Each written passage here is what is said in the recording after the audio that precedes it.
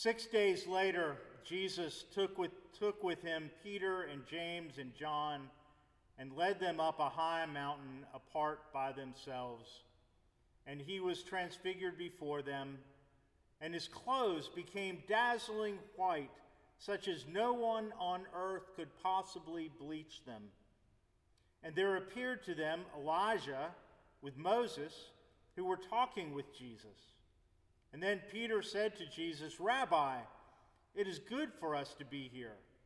Let us make 3 dwellings, one for you, one for Moses, and one for Elijah." He did not know what to say, for they were all terrified. And then a cloud came over and overshadowed them all, and from the cloud there came a voice, and it said, "This is my Son, the beloved. Listen to him." And suddenly, when they looked around, they saw no one with them anymore, only Jesus.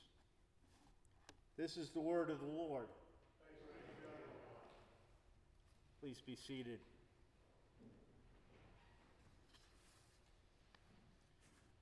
Well, this is the final Sunday in the Epiphany season.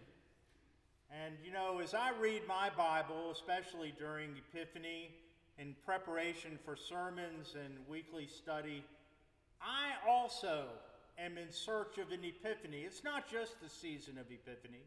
It's any time I open the Bible, I am open to some truth, some new insight, a confrontational experience with divine truth, an awareness maybe of something that I never thought of before, an understanding that I never understood before, an intuitive grasp of some reality that's always been just slightly out of reach.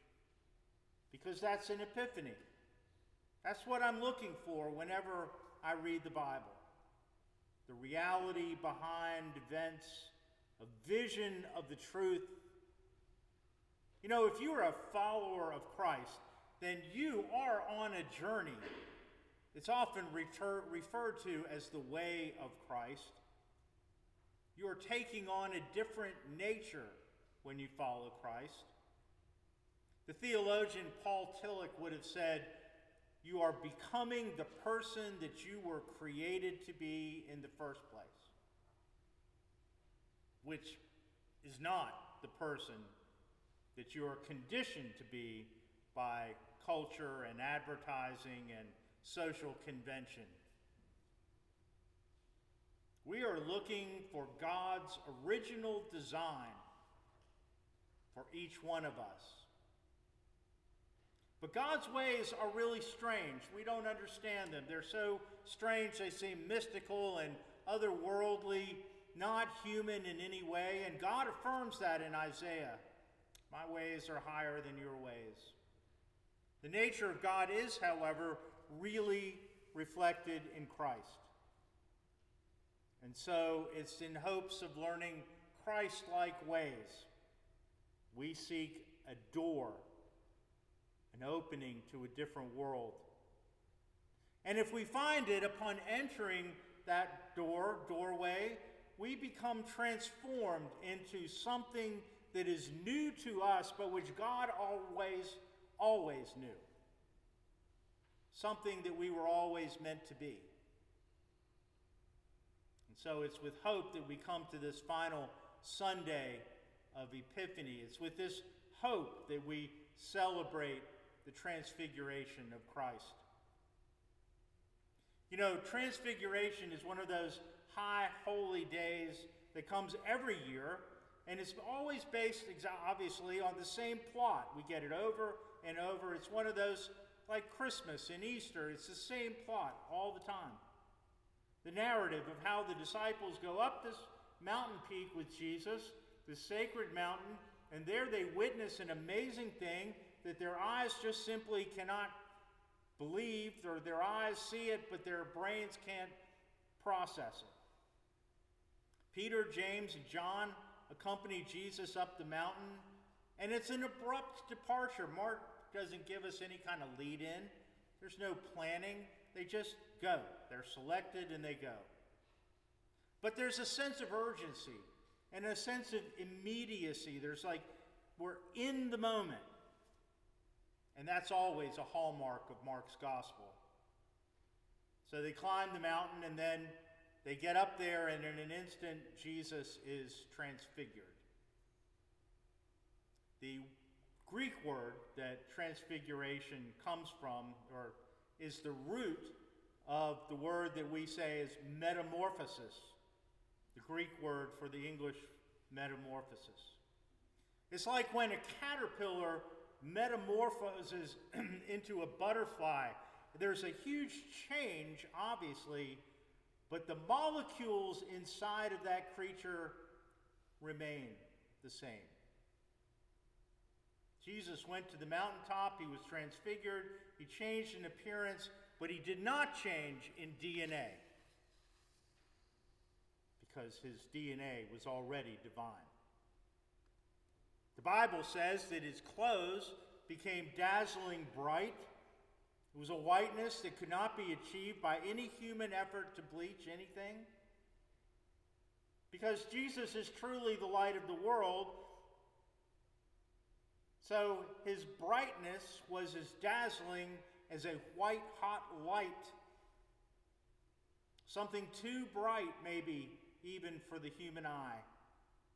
It was his true nature was showing through all the pores in his body. The transfiguration of Jesus is a transformation, a metamorphosis of his body that released the light that was within him. In the next instance, there's a conference. Elijah and Moses are suddenly there, and they're all talking to Jesus as if they were at a Presbyterian meeting somewhere. A group of holy men at a holy conference. And then there are all these disciples over on the side, and they don't really know what to make of all this, but Peter, of course, always has something to say. Peter blurts out the first thing that comes into his head, as he usually does. This is great! These are the 3 mega prophets of Israel. This place, this real estate here, this should be a shrine. We should make some dwellings, and the 3 of you guys can all stay here, and we can have this experience all the time. But that's not what it was all about. It was a rare moment, but expanding the moment was not what it was all about. What it was all about was Mark showing us that this Jesus of Nazareth is not just another teacher, not just another healer, not just another great prophet, but he is God with us. And then to make certain that we understand, Mark gives this echo that goes back to Jesus' baptism. A cloud overshadows them, and from the cloud comes his voice, "This is my son, the beloved." And then there are these extra words, "Listen to him." Well, if the disciples really listen, then is Jesus' transfiguration the only transformation in that place? Is it only Jesus whose white-hot inner light shines through his human body? Isn't there something else revealed in other people? Isn't it also those who have witnessed the holy moment? Those who have seen and heard? Doesn't something happen to them too?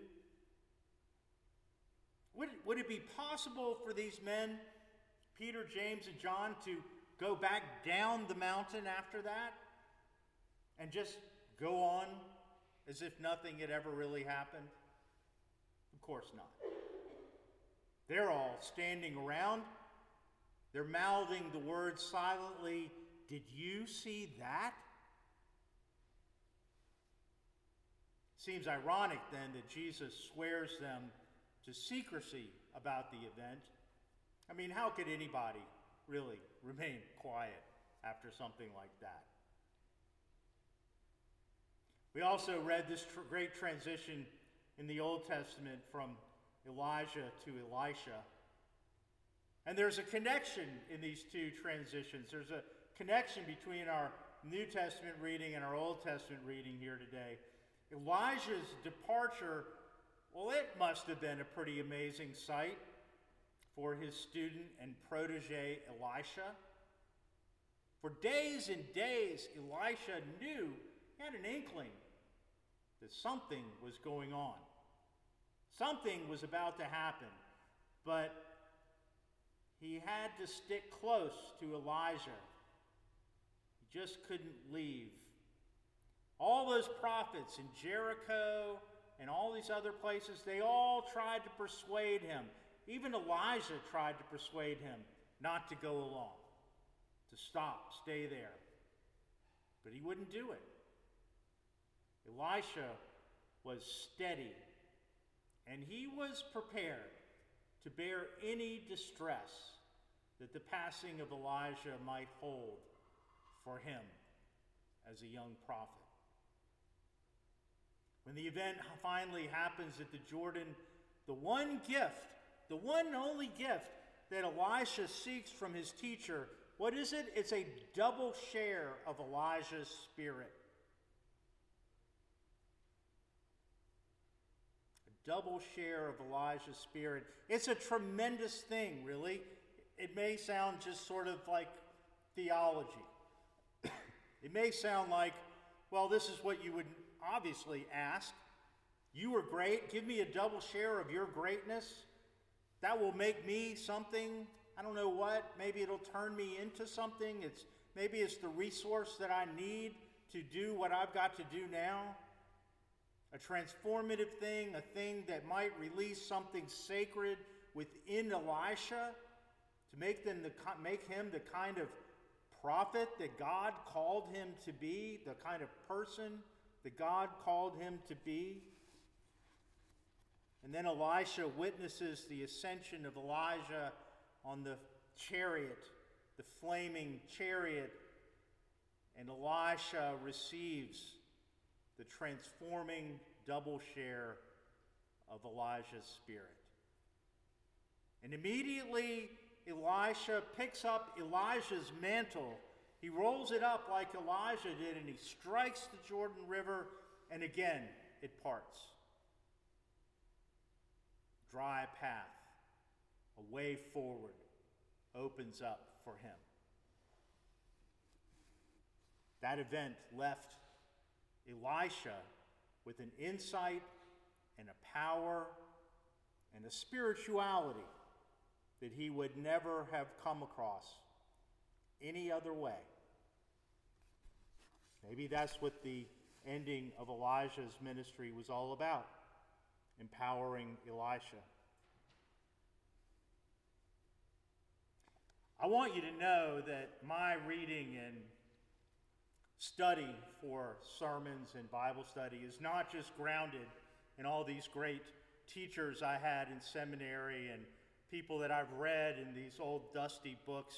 I remember when I was in seminary, there was a great room that was the sort of big book room of the library. It's about the size of this sanctuary, filled with all these books, and it was so powerful, all these books that were there. But you know what? I was allergic to the place. And I would come out of there with a stopped up head, and I couldn't go back in. It was a great place to study, one of those big library rooms, but I couldn't do it. I have recently found The Gospel by Gen Z, however. You're thinking, oh, this is nuts. And it is pretty nuts. There's a glossary of terms here in the back. Spilled the tea means revelation. I can't even go into all these. But I want you to know that even Gen Z understands this moment of transformation. I know you all are older. You think that the Gen Z are the crazy people. Maybe they're onto something. So listen to the Gen Z description of the first part of the Transfiguration. Jesus took his 3 besties up a mountain, and he dropped the hardest reality at it, and thought they would not notice. For he had a supernatural glow up, and his face and his clothes were divinely extra. And here's the big part. And when they saw this, it altered their brain chemistry. That is what I'm talking about. Altering your brain chemistry. I don't care if you're Elisha or if you're these three disciples, your brain chemistry is altered. And when you find this doorway, your brain chemistry is going to be altered. The connection that occurs between the Old Testament story and the New Testament story is a matter of altering brain chemistry. It's this. In both cases, not only does the miraculous event occur in which the main character is transformed, but in both cases, the followers of the main character are also irrevocably transformed. You cannot go along on one of these expeditions and not be transformed. And the transformational epiphany lodges itself in these stories. It lodged itself within these secondary characters, and then it goes with them on through the rest of their lives in ministry. And in both these cases, the Old Testament and the New Testament, these people the thing that they witness places a mantle upon them, a mantle of power and responsibility that they will carry throughout their lives. Now that may sound like a great thing, but you have to remember that the thing about inheriting a mantle from a mentor is that you take up where the mentor left off. It's not about you. It's about the journey that's been going on long before you came along. You're never again your own master.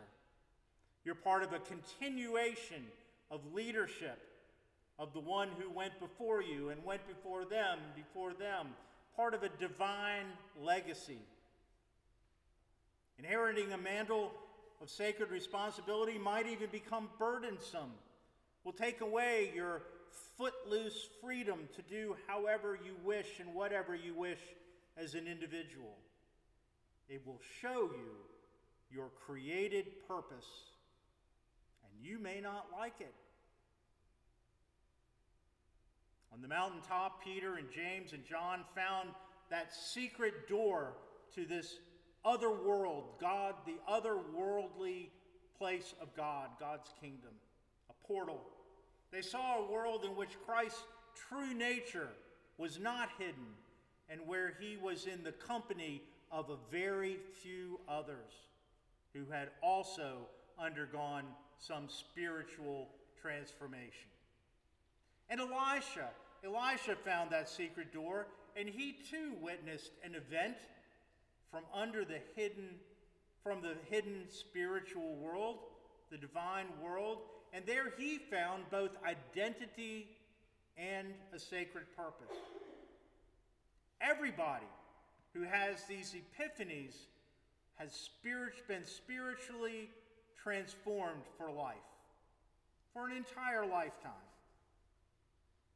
And spiritual transformation is an important part of salvation. It's no good knowing the mechanics of Christianity or being able to apply the lessons of the Bible or dissect it and all that stuff. It's no good. That stuff is no good if we never gain an understanding of the ways of God or have inspiration through Christ. We need spiritual vision.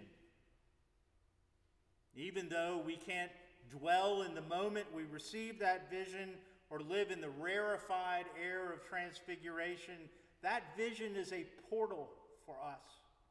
For us, here. We gaze into it and we find out about the triune God, and we also find out about ourselves. Our brain chemistry is altered. We find out who we really are, and we find out what our true purpose really is. Might be a vision that easily slips through our fingers, and we reach for it trying to get it back. But it's a real vision, and it shows something about our God-given potential and purpose. And that's all real. The question is, once we've seen the vision, what will we do then? Amen.